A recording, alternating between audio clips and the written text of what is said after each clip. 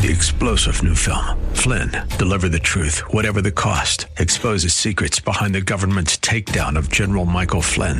Flynn knew what the intel world had been up to. He ordered the first audit of the use of contractors. This set off alarm bells. He told the truth. He was the most dangerous person for Donald Trump to hire. They had to get rid of Flynn. Flynn, Deliver the Truth, Whatever the Cost. Available now. Watch it today. Go to salemnow.com. salemnow.com. If we look to the answer as to why for so many years we achieved so much, prospered as no other people on earth, it was because here in this land we unleashed the energy and individual genius of man to a greater extent than has ever been done before. Those who say that we're in a time when there are no heroes, they just don't know where to look. The sloping hills of Arlington National Cemetery, with its row upon row of simple white markers bearing crosses or stars of David, they add up to only a tiny fraction of the price that has been paid for our freedom. As for the enemies of freedom, those who are potential adversaries, they will be reminded that peace is the highest aspiration of the American people. We will negotiate for it, sacrifice for it. We will not surrender for it now or ever. We are Americans.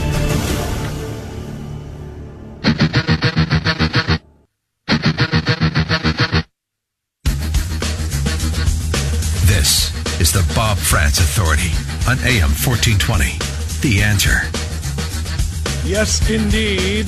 Past 10 o'clock on a free-for-all Wednesday edition. That's right. We're calling it free-for-all because this is our last live show of the week. Not counting Dr. Sebastian Gorka's show, which I will be guest hosting at 3 o'clock this afternoon. But it's our last live show of the Authority here from 9 to 11 of the week, because we have a Best Of show tomorrow on Thanksgiving Day. And we have a Best Of show on Black Friday as well, as we always do. And so this is our last live show and a last live chance for you to get in at 216-901-0945. The 27th morning of the 11th month of the year of our Lord, 2019. The President of the United States has declared that Mexican drug cartels are foreign terrorist organizations. And he said they will be given official designation as such by the federal government very soon. This is a huge move. The president told Bill O'Reilly this in an interview, that he will designate some of the Mexican cartels as FTOs, foreign terrorist organizations. This was just released yesterday in the interview. Quote, the Mexican drug cartels kill more than 100,000 Americans every year by the importation of dangerous narcotics. This is what O'Reilly said to President Trump, rather. Then he said, are you going to designate those cartels in Mexico as a terror group? They will be designated, the president replied. I have offered him, meaning the Mexican president, to let us go in and clean it out. He has so far, however, rejected that offer. But at some point, something has to be done. And, of course, he's saying what he's talking about, President Trump is talking about, is his threat/offer to go in and clean house against the cartels on the Mexican side after the family, the American and Mexican dual citizenship family of 8, was shot and burned in that cartel hit just on the south side of the border. And, of course, we can't go in there in an invasion, without permission from the Mexican government. We can't just do that, or now we're talking about an act of war. So, we asked the government, let us come in there, and the government said no. They're going to handle it. So the president said, okay, fine. Here's one of the ways I'm going to handle it. We're going to declare them a foreign terrorist organization. When they do that, they will have a lot more leeway in terms of how they battle them and combat them. The president said these cartels have unlimited money from drug smuggling and human trafficking. He said to O'Reilly, I've been working on that for the last 90 days, in fact. Designation is not that easy. You have to go through a process, and we are well into that process. The president told Breitbart News earlier this year that he was thinking about that designation.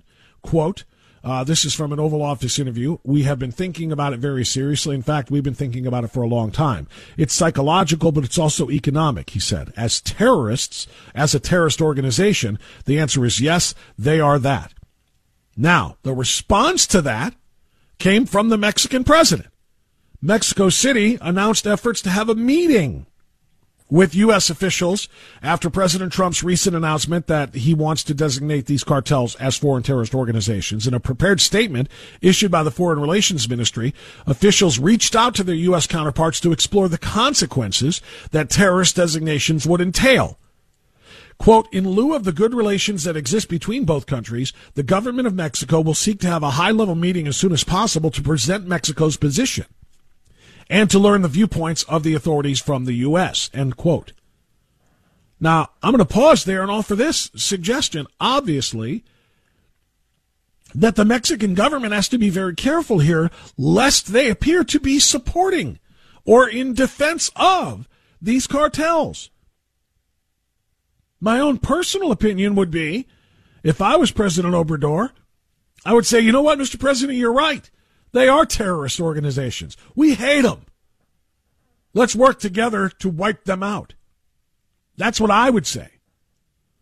But instead they say, no, we want to have high-level meetings with the Americans right away before you designate them as foreign terrorist organizations. Why? I don't understand that. The Foreign Relations Ministry said they seek it. The latest statement stands in stark contrast with remarks given by Obrador, where he preempted the matter Monday by saying Mexico would reject terror designations given by foreign nations. We will never accept that, he said. We are not nation sellers. There's a Spanish word for that I don't know. But at any rate, he said, we are not going to sell out our nation and allow other countries to brand us as holding foreign terrorist organizations within our country. But yet that is exactly what these drug cartels are. And if you don't believe they're terrorists, like I said, look at what they did to that family a couple of weeks ago. So the president is right. He's ready to go. He said we absolutely are in the process of declaring them foreign terrorist organizations, which will give them more leeway to be able to deal with them as such.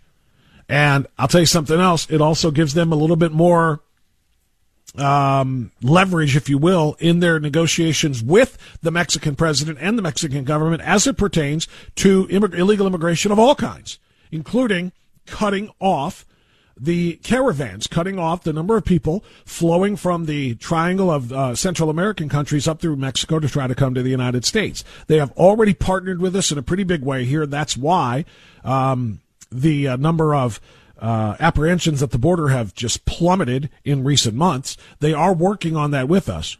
But if you promise to declare them a foreign terrorist organization, if you're President Trump, and they don't like that, it gives you much more leverage. Okay, if you don't want us to do that because of what it might do, the precarious position it might put your country in, then you have to give us even a little bit more in terms of border protection from your country to ours. You know, we're sitting here building a wall. Maybe we shouldn't have to. Maybe you should build the wall to keep your people and migrants coming through your country in your country rather than allowing them free and easy passage across the river or across the deserts into the United States. All right, let's go to LaGrange. That's where Kenny is. My good friend Kenny, who always emails and very rarely calls, and I really wish he would do more of the latter because I miss too many of the former. How you doing, Kenny? I'm doing well, Bob, and first of all, I want to thank you for all the heavy lifting that you do for the rest of us, and have a happy Thanksgiving, a well-deserved 4-day break. Thank you, sir. I have a small statement and then a question. Okay. I understand the impeachment process is going to be nothing more than an effort to hang a sign around President Trump's neck saying, I was impeached. I understand that. But how much of this impeachment process do you believe is an effort to shield Hillary Clinton and Barack Obama from their misdeeds? A lot, Kenny. Not a lot of people talk about that. I'm glad you are. A lot. A lot of it is wanting to remove him from power, which is, again, why they, made that impeachment declaration right when he was elected. And in fact, the deep state part of this, with Strzok and Page and their text messages prior to the election saying he's not going to win, but if he does, we have an insurance plan, which is, of course, this impeachment. So part of it is just the partisanship, part of it is the partisan politics of it all. But yes, I agree with you, Kenny. They knew that with everything that was done on Hillary Clinton's behalf, illegally, by the deep state, members of the intelligence community, by the FBI and the Department of Justice, by Comey, by McCabe, by Brennan at CIA, and all the others who were part of the illegal spying on the Trump campaign team, that were part of the illegal apprehension of this phony dossier using foreign sources to lie about the president, to take to the FISA court, to get that warrant to spy. All of these people will be going either, up in flames or, into rooms with striped sunlight if the president is allowed to investigate all of this. And that's one of the reasons why. Nobody talks about this, Kenny, but you're spot on. If they get rid of him, the investigations stop. At least that's their hope. I would hope they would be continued under President Pence in such a circumstance. But yes, the investigations into all of them who broke the law in an attempt to defeat Donald Trump would stop, and all of their misdeeds, Hillary's, Comey's, McCabe's, et cetera, would continue to be, under the rug. All right, Bob. Thank you very much. I appreciate it, and I appreciate everything you do for us. And thank you, my friend. It's my pleasure, and I appreciate you bringing that up. Nobody talks about this. Nobody talks about it at any length anyway. But it's more than just about getting the president that they don't like. It's more than just about stopping him from getting 4 more years, which is one of the primary reason for the impeachment, I believe, is because they know he's going to be reelected. The economy is doing too well. Americans are making too much money. There are more jobs. There are more jobs than we have people to fill them. We're at almost full employment, and people's 401ks are growing with the record high closing of the Dow and the NASDAQ over and over and over again.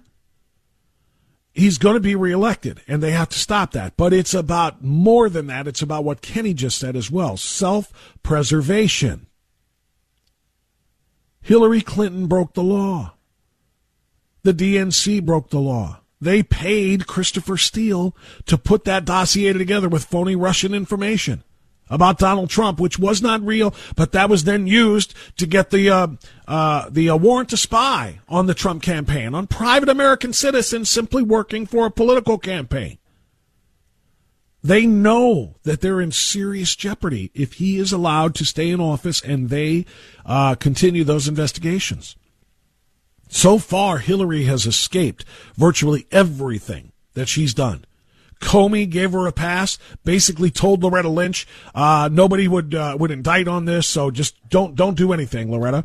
I'm giving you the call here. And Loretta Lynch said, well, the FBI director says we shouldn't indict, so we're not going to indict. We're going to let her go.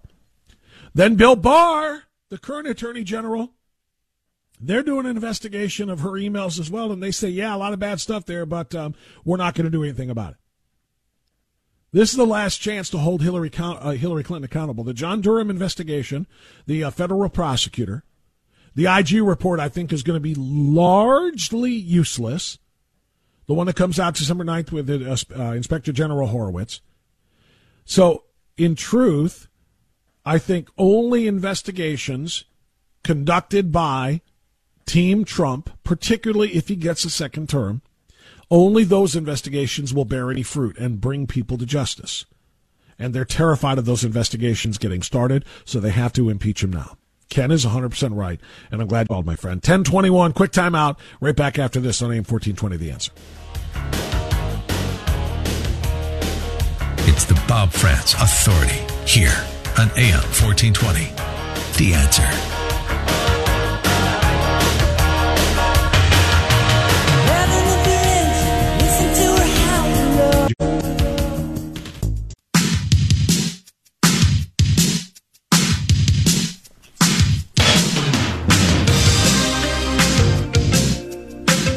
$10:26. The Bob Frantz Authority on AM 1420, The Answer. I started to tell you the story of the black vote in America turning toward the Republicans, more specifically turning toward President Donald Trump. I told you about the response from the left. Pure and unabated racism. That's what the response was. No way, said Ana Navarro of CNN. No way, zero chance this is accurate. Black people know that they have to vote for Democrats. Black people aren't stupid enough to vote for Republicans. You can hear the fear in their voices. You can smell the fear, said the American thinker from her keystrokes when she said that. But this is the truth. The President of the United States now enjoys a 34% approval rating, job approval rating from black voters. So liberal Democrats realizing that this is over for them. If President Trump isn't going to get 34% of the vote, by the way. I mean, he doesn't have to. He got 8% in 2016. And as Peter Kirsten has told me on a regular basis, if that is up to even 10%, if he gets 10% of the black vote, anything higher than that, and we're in landslide territory. If he gets 10, 11, 12%, and he's got a 34% approval rating, he gets 10, 11, 12%, the Democrats will not only lose again in the White House, that turnout means they're going to lose the House and an even bigger majority to the Republicans in the Senate. They will be destroyed if this is real, which is why they are so insistent that this is not real. The truth is President Trump doesn't need to win, says the American thinker, anywhere close to 34% of the black vote. If he wins 20%, the Democrats are done, especially if the polls show rise in support among Hispanic Americans, also translating to the ballot box for President Trump. Democrats know this, and they fear this. They're so dependent on these votes that small shifts are dramatic. Barack Obama won 94% of the black vote and cruised to election. Hillary Clinton won 88% of the black vote compared to Trump's 8% and lost 30 states. If black Americans continue this trend away from the demon rats, and the Blexit movement in America is real, black exit from the Democrat plantations. Those are plantations of the mind where they have had black people convinced that they are looking out for them when they are the racist keeping black people down from achieving everything they can achieve in terms of education, in terms of graduation rates, in terms of college, and more. The liberal Democrats have kept black people in America down for decades, keeping them beholden to them, keeping them in need of government assistance on a regular basis. Black people are awakening to this fact. Donald Trump is doing more for black America than Barack Obama, the first black president, ever did. And he doesn't have to win 34%. He doesn't even have to win that 20%. If he wins anything north of 10%, the Democrats are done, which is why they are now playing the race card in a desperate attempt to keep black Americans under their thumb. It's 10:30. We'll get news now. And on the flip side of that, back to the immigration issue. Back to President Trump telling liberal states who are banning ICE agents from working in or near courthouses exactly why that's going to stop. Former immigration judge Mark Metcalf joins me to discuss that next, right here on AM 1420, The Answer.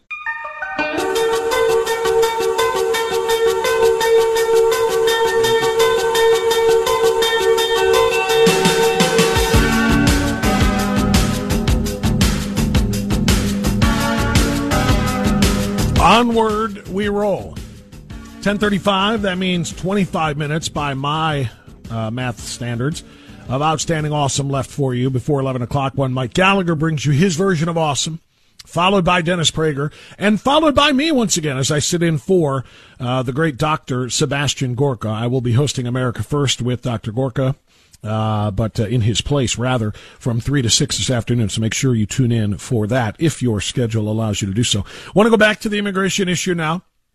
As promised, there is a lot of movement. There are a lot of things to discuss here. One of them is the President of the United States and the administration warning and, in fact, telling liberal states not to bar or ban ICE agents from working at or around courthouses. And that's what they're doing. A lot of liberal states, including Oregon and Washington, their Supreme Courts have essentially said that federal agents cannot work around courthouses and make arrests there because it will create an unacceptable risk by letting illegal immigrants, or I should say, telling illegal immigrants don't come to court if you have a case to plead or if you have a witness, if you are a witness to something, because you might be apprehended. The president says the dangers of illegal immigrants who are convicted of violent crimes loose in the communities is far, far worse. And joining us now to help break that down is a former immigration judge who I spoke with actually yesterday and asked him to join us here in Cleveland, Judge Mark Metcalf, now a county prosecutor serving down south of our state line in Kentucky.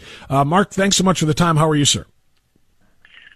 Thanks, Bob. Thanks for having me. It's a pleasure to have you. I appreciate you taking the time today as we get set for this Thanksgiving holiday. I know everybody's kind of gearing up for that, so thanks for putting in the extra time here with us. First of all, tell us why these states are declaring that ICE agents should not be allowed in or around courthouses.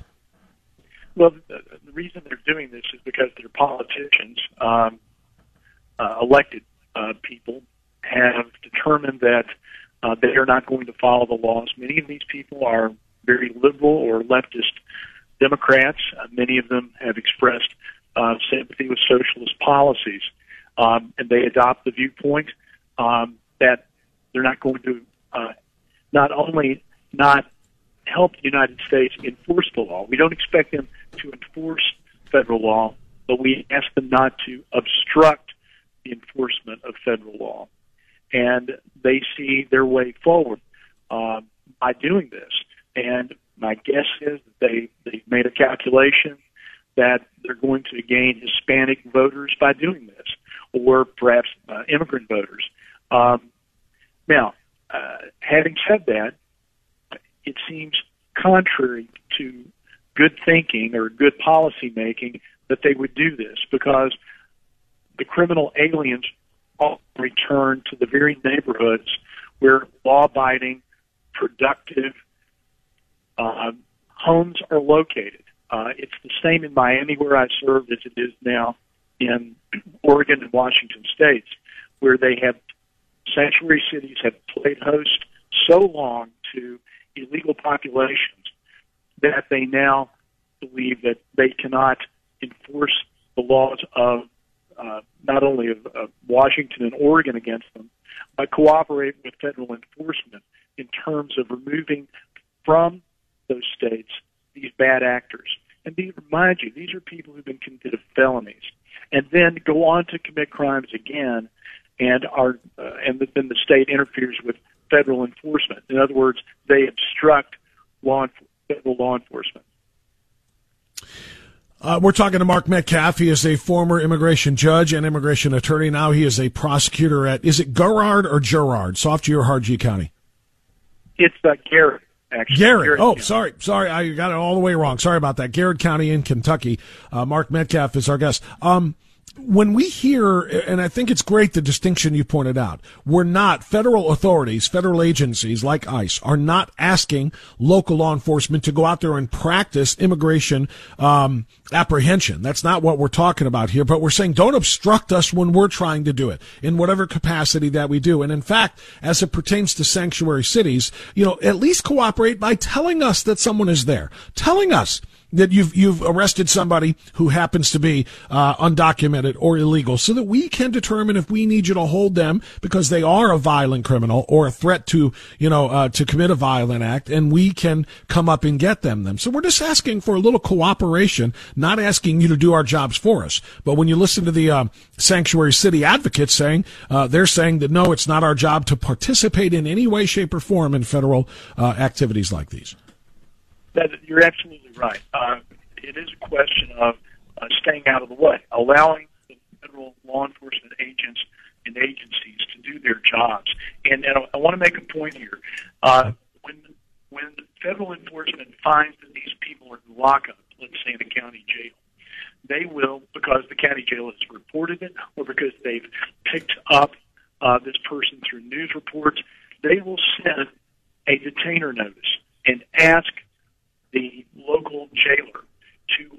hold them for 48 hours, 72 hours, so that we can, or I say we, federal law enforcement can pick them up and put them in federal custody. So the only thing that the feds have asked them to do is to let them know 72 hours before they're going to be released that release is imminent, so that federal agents can pick them up, place them into custody, and later deport them or try them for new federal offenses. So we don't have any cooperation here, and federal law provides for cooperation between the states and the federal government regarding immigration enforcement. This activity, and I want to point this out again and stress this is not failing to cooperate. This is obstruction with federal agents who are now being told, don't even come on our property. We will bar you from our property and perhaps, arrest them or try to bar them by warning of a trespass violation. It goes against the grain of what's called comity, and that word is C-O-M-I-T-Y. Comity is the relationship that exists between the states and the federal government. In other words, we're going to accommodate each other. We're going to try and enforce each other's laws to the extent that there is a mutuality or a seamlessness between the two sovereigns. For instance, the Commonwealth of Kentucky and the federal government, or the state of Ohio and the federal government. This is a rejection of comity. It is a rejection of taking care of safe neighborhoods by allowing people who are demonstrated lawbreakers to go right back where they came from to offend again. And it can't be encouraging to the people who live in these neighborhoods to know that the bad guy that was picked up yesterday and has served his time out may be returning to the same neighborhood and committing offenses all over again. It's an absolute discouraging thing for these largely immigrant communities. Former immigration judge and attorney Mark Metcalf is our guest. He is a prosecuting attorney down in Garrett County, Kentucky. Let me add to this and go to a different place. The president said in an interview with Bill O'Reilly that was released yesterday that he cartels declared foreign terrorist organizations. This will unleash a little bit more of the power of the federal government to combat them. The Mexican government has responded by saying, please meet with us right away. The president of Mexico originally said they would not accept a foreign government declaring any of their citizens, including apparently cartel members, as being part of a foreign terrorist organization. And now they want to meet with the president or his high-level negotiators ASAP. What do you make of that, Mark? Do you think that it will help in the fight to keep these cartels out of the United States? And what do you make of Mexico's, I won't say defense of them yet, but they certainly did jump the moment the president said that he was considering doing this, saying we got to talk? Well, first of all, it's the right thing to do. It tells Mexico and it tells the rest of the world we are not going to tolerate terrorist activities in a trading partner located just south of the continental U.S. That's what it says. It says that we're going to be using federal law enforcement to combat this evil, and that's what it is, by using federal agents to penetrate, to arrest, and to prosecute on a more active basis. Remember, this declaration is coming through the State Department, and the State Department has been the federal agency, the flagship agency that declares certain nations, like Middle Eastern countries, for instance, as aiders and abettors of terrorism. These are called specially designated countries. And then you have your state sponsors of terrorism. This is on the same order as what's called the aiders and abettors to terrorism. We're not claiming that Mexico is a sponsor of state terrorism. We're saying that it is an aider and abettor, or it is permitting to exist within its borders and not actively trying to rid itself of these elements. And the U.S. is taking a much tougher stance. By taking a tougher stance, it's going to be using its agencies to combat this. I expect what they will be doing is adopting a cooperative policy. with Mexico, working with their agencies and providing them with some funding. In other words, providing them with the necessary tools to combat these elements inside of Mexico. These elements have existed for years. This is nothing new. We've known about them for years. But to the extent that we know that they killed a family of 8 or 9 down in Mexico 2 weeks ago. Yeah. This step is not unprecedented. We have taken activities on the borders before that toughened our borders and got tough with the cartels. But this is raising the game. It's elevating our enforcement to the point we're saying these are not only criminal groups, these are terrorist groups, and we're going to make certain that their entry into the United States and their continued drug trafficking and gun trafficking comes to a halt to the best of our ability. And I think it's the right step to take. Yeah, I do too. And I'll ask you one last question here. We're talking with Mark Metcalf, former immigration judge and attorney, now a prosecutor down in Kentucky.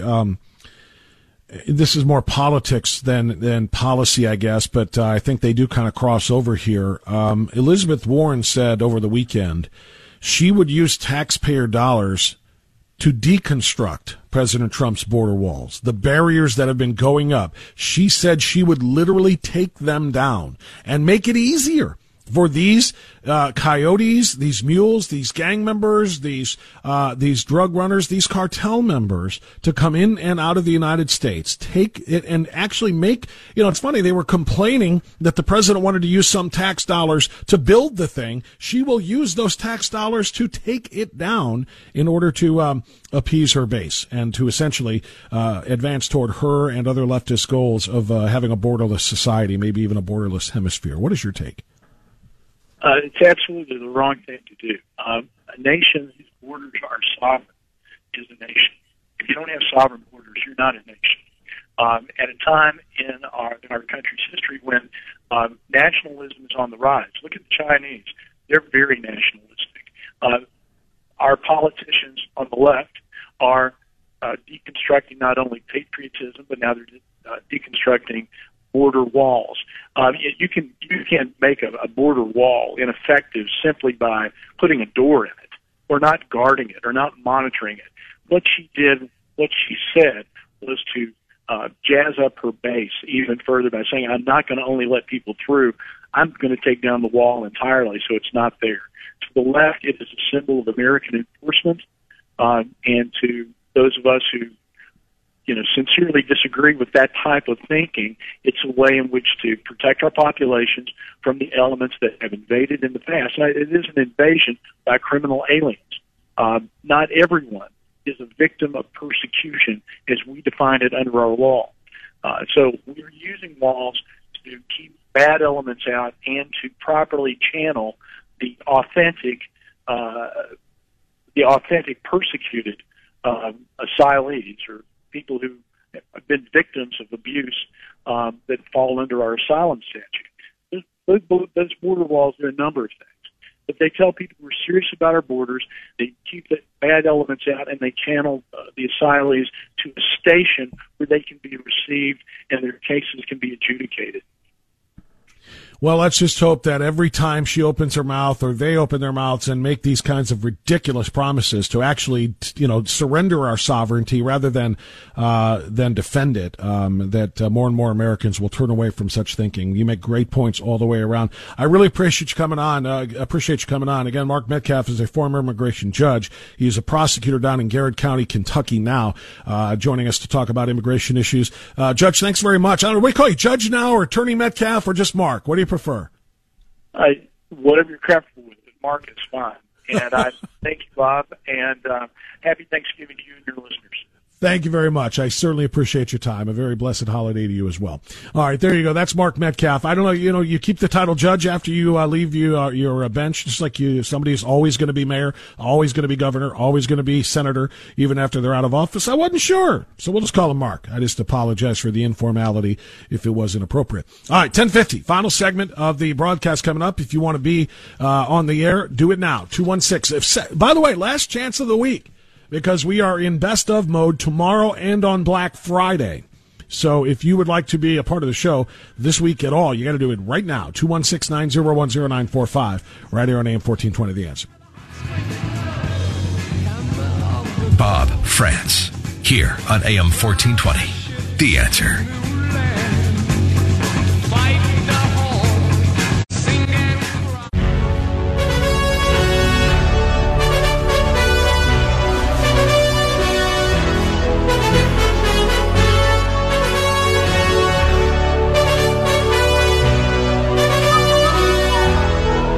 Yes, indeed. Final segment of the broadcast is upon us. It is 10:54. I do have 3 hours of entertainment and information more and conversation to have with you coming up this afternoon. If you normally listen to America First with Dr. G, Sebastian Gorka, keep doing it and do it today, except you will hear me. I'm sitting in for the big man. I did not realize, by the way, until last Thursday when we had our War for America Soul Tour, and he came into the studio and did the show with me before we had our stage event on Thursday night. I didn't realize how big that guy was. I mean, he towered over me. I'm 6'3", and I was looking up at him. He says he's 6'4" and about 260. I might give him another inch on that. I don't know, but my, oh my. He's a giant of a man, literally and figuratively, and did such an amazing job and has done such an amazing job in his 10 months working and hosting this show for Salem Radio, and I am very, very pleased and honored to be sitting in for him today. So make sure that you tune in for that. As I say goodbye to those who will not be here today, however, for the Gorka show this afternoon, however, I want to give you this advice. Don't force your girls to hug your family members or her family members at Thanksgiving tomorrow. If you're getting together with family and everybody's coming over for the feast, or maybe you are going somewhere else for a feast, when greetings happen, don't make your little girls hug anybody. Because if you do, then they're going to feel like they have to give sex to men who are nice to them later in life. What are you talking about? Here's what I'm talking about. The Girl Scouts of America have issued a statement of guidance to parents ahead of the holiday season, including Thanksgiving and Christmas. Their statement, along with the social media on their social media network, is she doesn't owe anyone a hug, not even on the holidays. The belief here is that if you tell your young girls that they owe someone a hug because someone else said something nice to them, or someone else hasn't seen them in a long time, again, holiday type things, or especially if someone gives them a gift. If you force them to give hugs in return for gifts or compliments or greetings or whatever, this could lead to her later in life questioning whether she owes another person physical affection when they've bought her dinner or done something else nice for her. Friends, this is where we are. This is the insanity we have created. Innocent things like family hugs of thanks for compliments, haven't seen you in a long time, for a gift, God forbid. That means later on when a guy buys you a gift or a dinner, you owe them physical affection back. You owe them sex. It is unbelievable what they are doing to us. By the way, in another breaking news story, the GSA still exists. I thought the Girl Scouts of America went away when they forced the Boy Scouts to take girls. I thought the sexes, the mingling, and the interchangeable sexes and so on and so forth, I thought that was making Girl Scouts of America go away. But apparently they are still trying to promote what? Victim culture in America. Victimhood culture of America. They added the best route is to let girls decide how they want to show affection to their loved ones and friends. Of course, many children may naturally want to hug and kiss family members and friends and neighbors, and that's lovely. But if your daughter is reticent, consider letting her choose what to do. Saying how she's missed someone or thank you with a smile or a high five or even air kisses are all ways she can express herself, and it's important she knows that she gets to choose what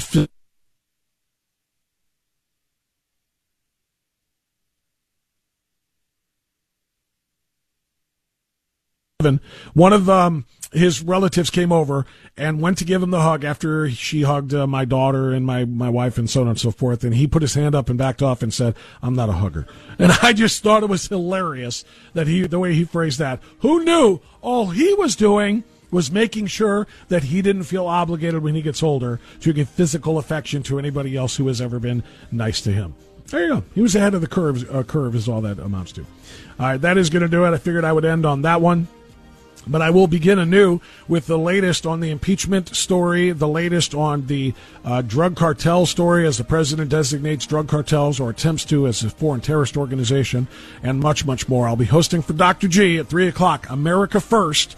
You'll hear it right here after the Prager Show on AM 1420 The Answer. For now, Gallagher is coming up. Stay right here. Have a blessed Thanksgiving. I'll talk to you live on this show again on Monday. Bye-bye. Enjoy the silence.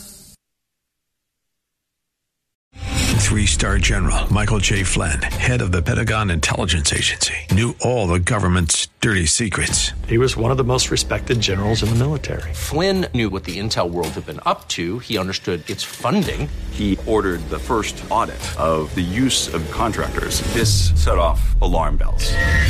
The explosive new documentary, Flynn, Deliver the Truth, Whatever the Cost, uncovers the facts behind this scandal. Flynn told the truth. He was the most dangerous person for Donald Trump to hire. I find out the worst enemy that I'm going to face in my life is right here in America. They took my assessment and they wanted me to change it. And I was like, I'm not changing it. They had to get rid of Flynn.